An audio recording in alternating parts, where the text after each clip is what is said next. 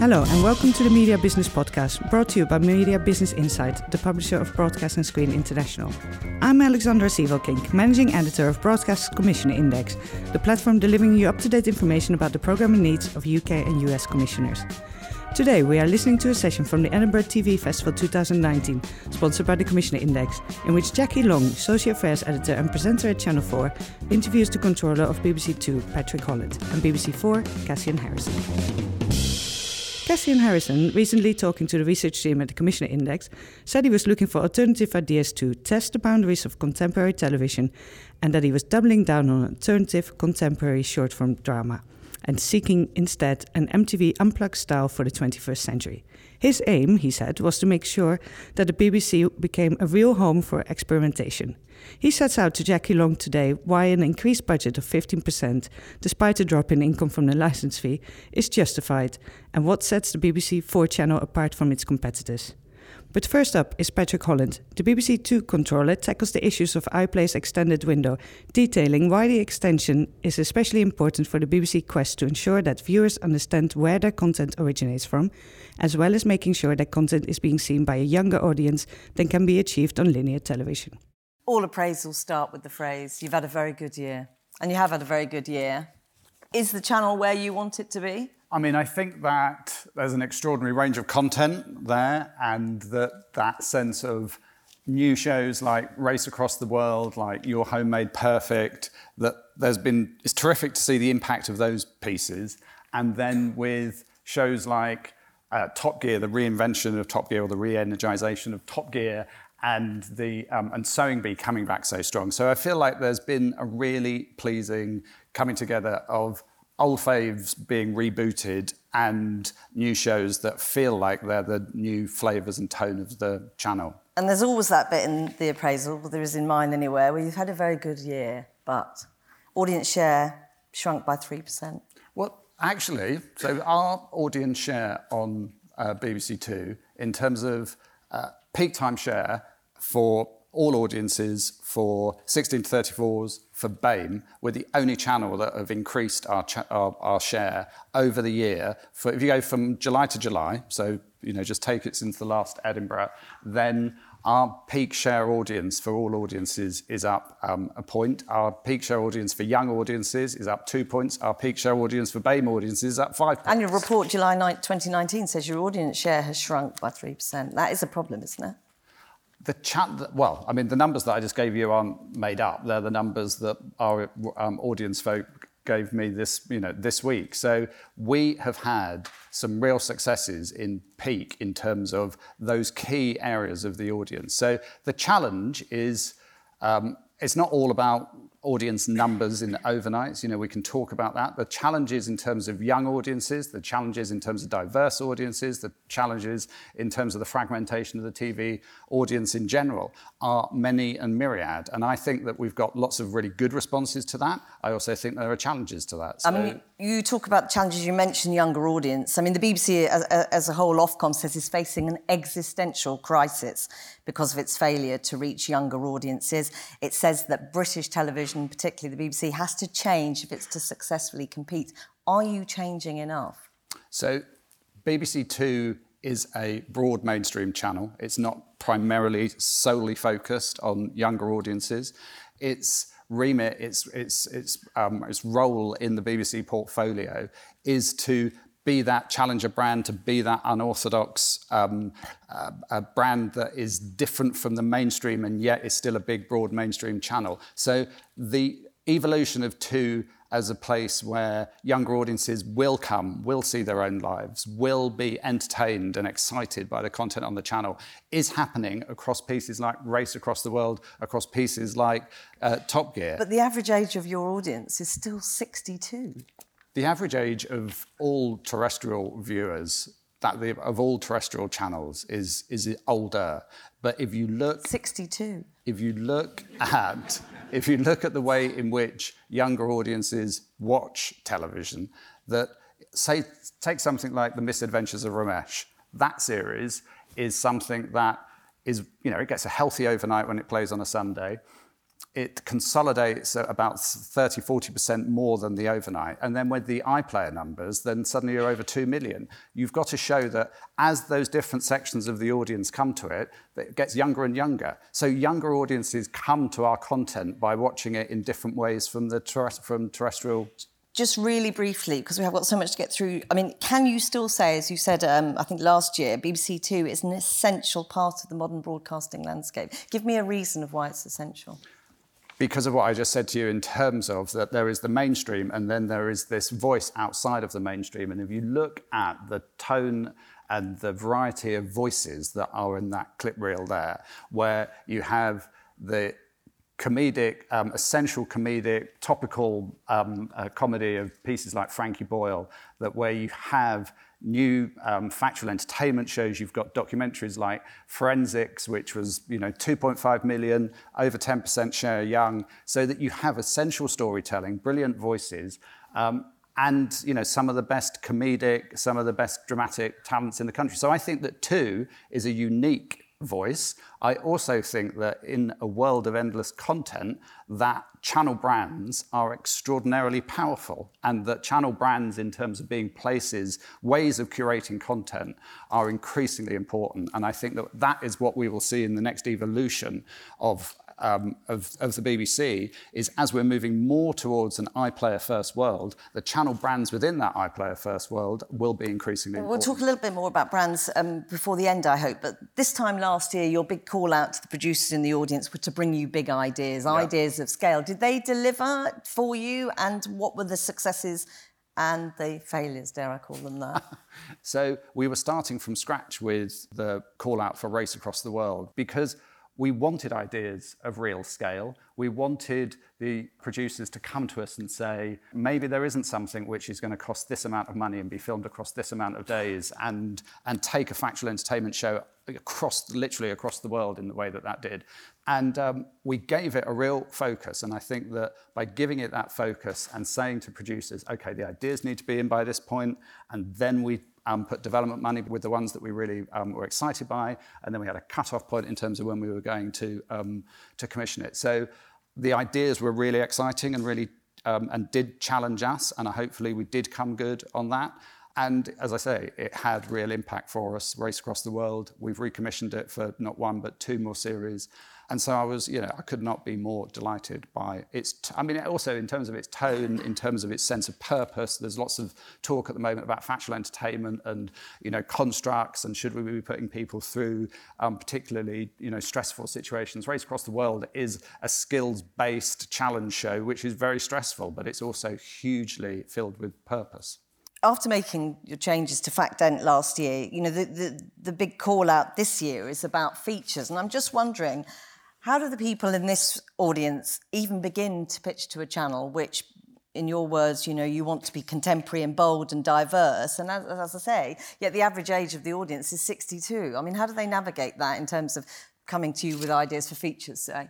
So if you look at the channel this year and you look at Your Home Made Perfect, which is an 8 o'clock show which uses VR technology as a way of looking into home transformation shows, I think it's the best home transformation show for a long time on telly. It's got a completely young vibe to it. Angela Scanlon is fantastic as the presenter of it. And yet at the same time, it appeals to all audiences. So I think to my point earlier, that producers wanting to see content on the channel that I think, I could make, but I get that tone. I understand what that tone is. Inside the Factory, lots and lots of people try and make imitations of Inside the Factory for other channels, and they fail because Inside the Factory has got that unique tone and that unique sense of mischief, purpose that makes it BBC Two.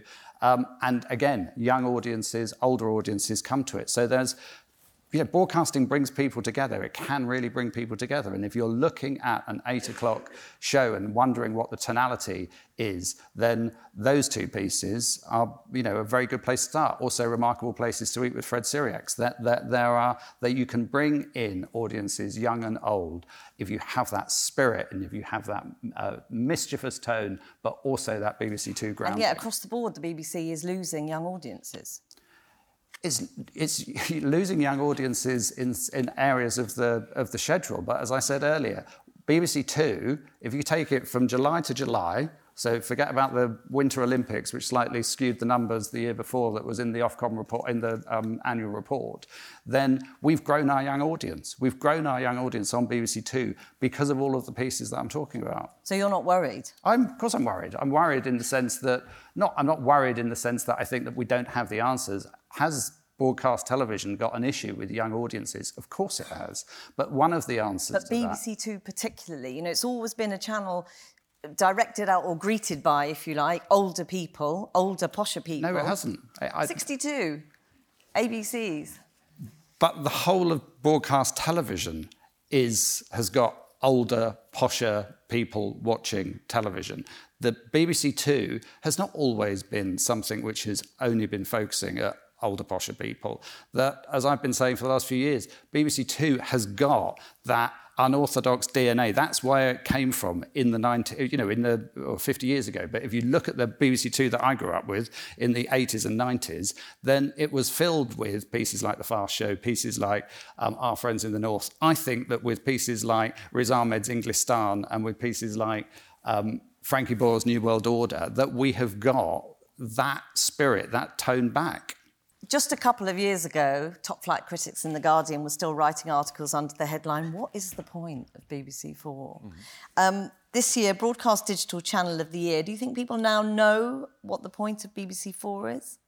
I would hope so. I mean, I think that it's a little unfair even 2 years ago for people to be asking that question. I think that BBC Four has always had a very clear remit about what it's for and what it's about. And it's about, it's a very distinctive offer, something that's very special, something I'm very proud of, which is, it's a channel which is about diving deeper than any other British television channel does. It's a channel about culture, it's a channel about arts, it's a channel about music, and it's a channel with a global perspective.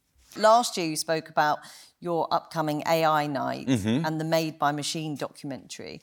Is BBC Four still the home of experimentation? And should it be? Yes, absolutely. And again, I think that's something I'm tremendously proud of, which is that we have the flexibility and the space to be able to do things and to look at forms of programming that BBC One and Two inevitably can't. But we should also be, and I feel that the channel should be, a test bed for other ways and new ways of making television. I mean, the AI night was interesting. I think it was reassuring insofar as I don't think any of us are under threat from being replaced by artificially intelligent schedulers in the near future.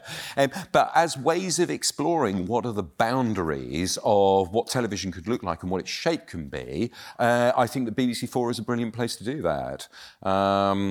We've been doing other, very kind of interesting, eclectic, again, from the drama perspective pieces, a brilliant piece called Make Me Up by a young artist called Rachel McLean, which is an extraordinary kind of fever dream of kind of post-Handmaid's Tale feminism that looks completely unlike anything else that you would see on contemporary British television. I mean, I don't want to be rude, which is what my 10-year-old always says before she's very rude, but the reality is niche or innovative or eclectic can be sort of posh TV speak for programmes that people don't really watch. Well, as I say, the share for BBC Four is the highest it's ever been. So, it is not my job to be making television programmes that are continually pushing to the same audience levels as BBC Two. I mean, we can make very successful pieces of programming. Yorkshire Ripper Files, Lucy Worsley's America's Biggest Fips, all 1 million, and then you add the iPlayer on and we get even bigger numbers. But, we are a portfolio. I have a role to play. Patrick has a role to play. Charlotte's BBC One has its role to play. And my job is to make a successful channel, which it is, and it meets absolutely the audience. It's not even that I'm set audience targets, but I'd feel uncomfortable if we weren't, growing steadily in terms of what we're doing. We're doing that. It's not my job to end up bumping up against what Patrick is doing. It's my job to do that extremely distinctive BBC Four brief. There does, and I think we do that, which is it goes from an AI night to Lucy Worsley's America's Biggest Fibs, which does tremendously well and is real populist television. But again, with a BBC Four edge to it. Now, you spoke rather brilliantly last year, I thought, about to producers saying, we've had enough of white men stood on hills telling us how it is. How did that go down for you? Well, I think that some out there decided that they were going to only take a subset of what it was that I was going to say and kind of focused on the fact that I was talking about white middle-class men. In fact, my point was not that. My point was not about the nature of the presenters. The point was about the grammar of how we make programming, which is, as I was saying at the beginning of this conversation, the BBC needs to think beyond an authoritative lecturing mode in its programming. And it's not that we don't also do that. Richard Clay's programme on memes, of which there was a tiny bit, is a fantastic authored essay from an absolute expert in the subject, and he's also white and male and middle class. But, as I say, Yorkshire Ripper Files or Bros or whichever, those are pieces which have a different mode of approach, which is much more experiential, which is not necessarily born from the expert voice, but the person who has personal connection with it. And I think we're looking at mixed ecology. That's what I was arguing. Did anyone dare bring you a programme with a white man on a hill explaining stuff? Not that I particularly have noticed. I mean, the one thing that we do have, which I should talk about, one of the things we're announcing is we're doing, and it goes back to this thing of contemporary relevance and ways to do it, is we're just announcing today a big season on fake and fakery, which again it's a BBC4 take on a subject which is hugely relevant at the moment in a world of fake news. So in that particular season, we have a certain gentleman called Ian Hislop presenting a rather brilliant overview of fakery and fake news over the course of the last 120 years, or 150 years, and Andrew Graham Dixon doing a brilliant investigative journey into this guy called Van Meegeren, who was a Dutch artist who forged paintings for the Nazis and ended up in a very sticky place where he's put on trial at the end of the war, desperately trying to convince people that he knew that he was deliberately faking the paintings or something like that. Anyway, it's a brilliant piece of art history detective work. So that's two white middle-aged presenters, but doing some very interesting things and very much part of the BBC4 myths. White middle-aged men standing on a hill, middle-class men standing on a hill. Anyway, I'd love to talk about it more. We want to talk very briefly about one of your women standing on a hill as well.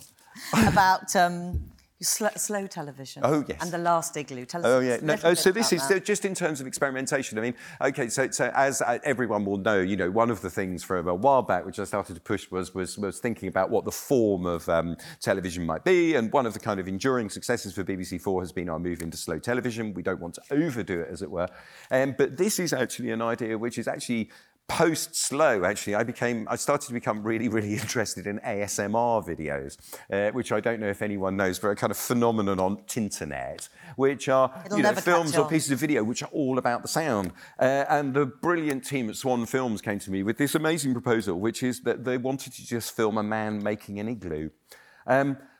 Simply because it is an ASMR joy. Also because the snow in Greenland, because of global warming, is changing so quickly that actually they may no longer quite soon be the right kind of snow to continue making igloos. Anyway, they've done a beautiful job. They've actually recorded it in surround Dolby, some special Dolby sound. So if you watch at home with 5.1, it'll be even more extraordinary. But here's a little moment of igloo making, I think. There you go, a little snow outro just to... And it is extraordinary. I mean, when it comes on, just listen at home with the sound turned up or headphones. It's amazing. It seems terrible after a beautiful piece of slow TV to tell you you're going to have to hurry up. But there is one question from the app, very briefly, if you would. Any forthcoming seasons and any slots left in Fakes season? I'm afraid not. No, it's due to go on air in September. In terms of upcoming seasons, nothing particularly at the moment, but particularly Patrick and I are always thinking about moments that we can work together as well. We had a brilliant kind of collaboration around the moon landing anniversary, so we will endeavour to communicate those opportunities as and when we can. To paraphrase the great philosopher Matt Goss, END, 3 letters that signify the end. It is the end. I'd like to say thank you very, very much to Patrick Holland and Catherine. Thank you very much. Oh, and thank you to our sponsors, Broadcast Intelligence. Thank you very much. And that's it for today. Thank you for listening. We'll be back with another edition of the Media Business Podcast in a few weeks' time. So hit subscribe in your podcast app of choice and tell your colleagues to give us a listen. Remember, you can catch up with all episodes of the Media Business Podcast at broadcastnow.co.uk. Enjoy the rest of your day.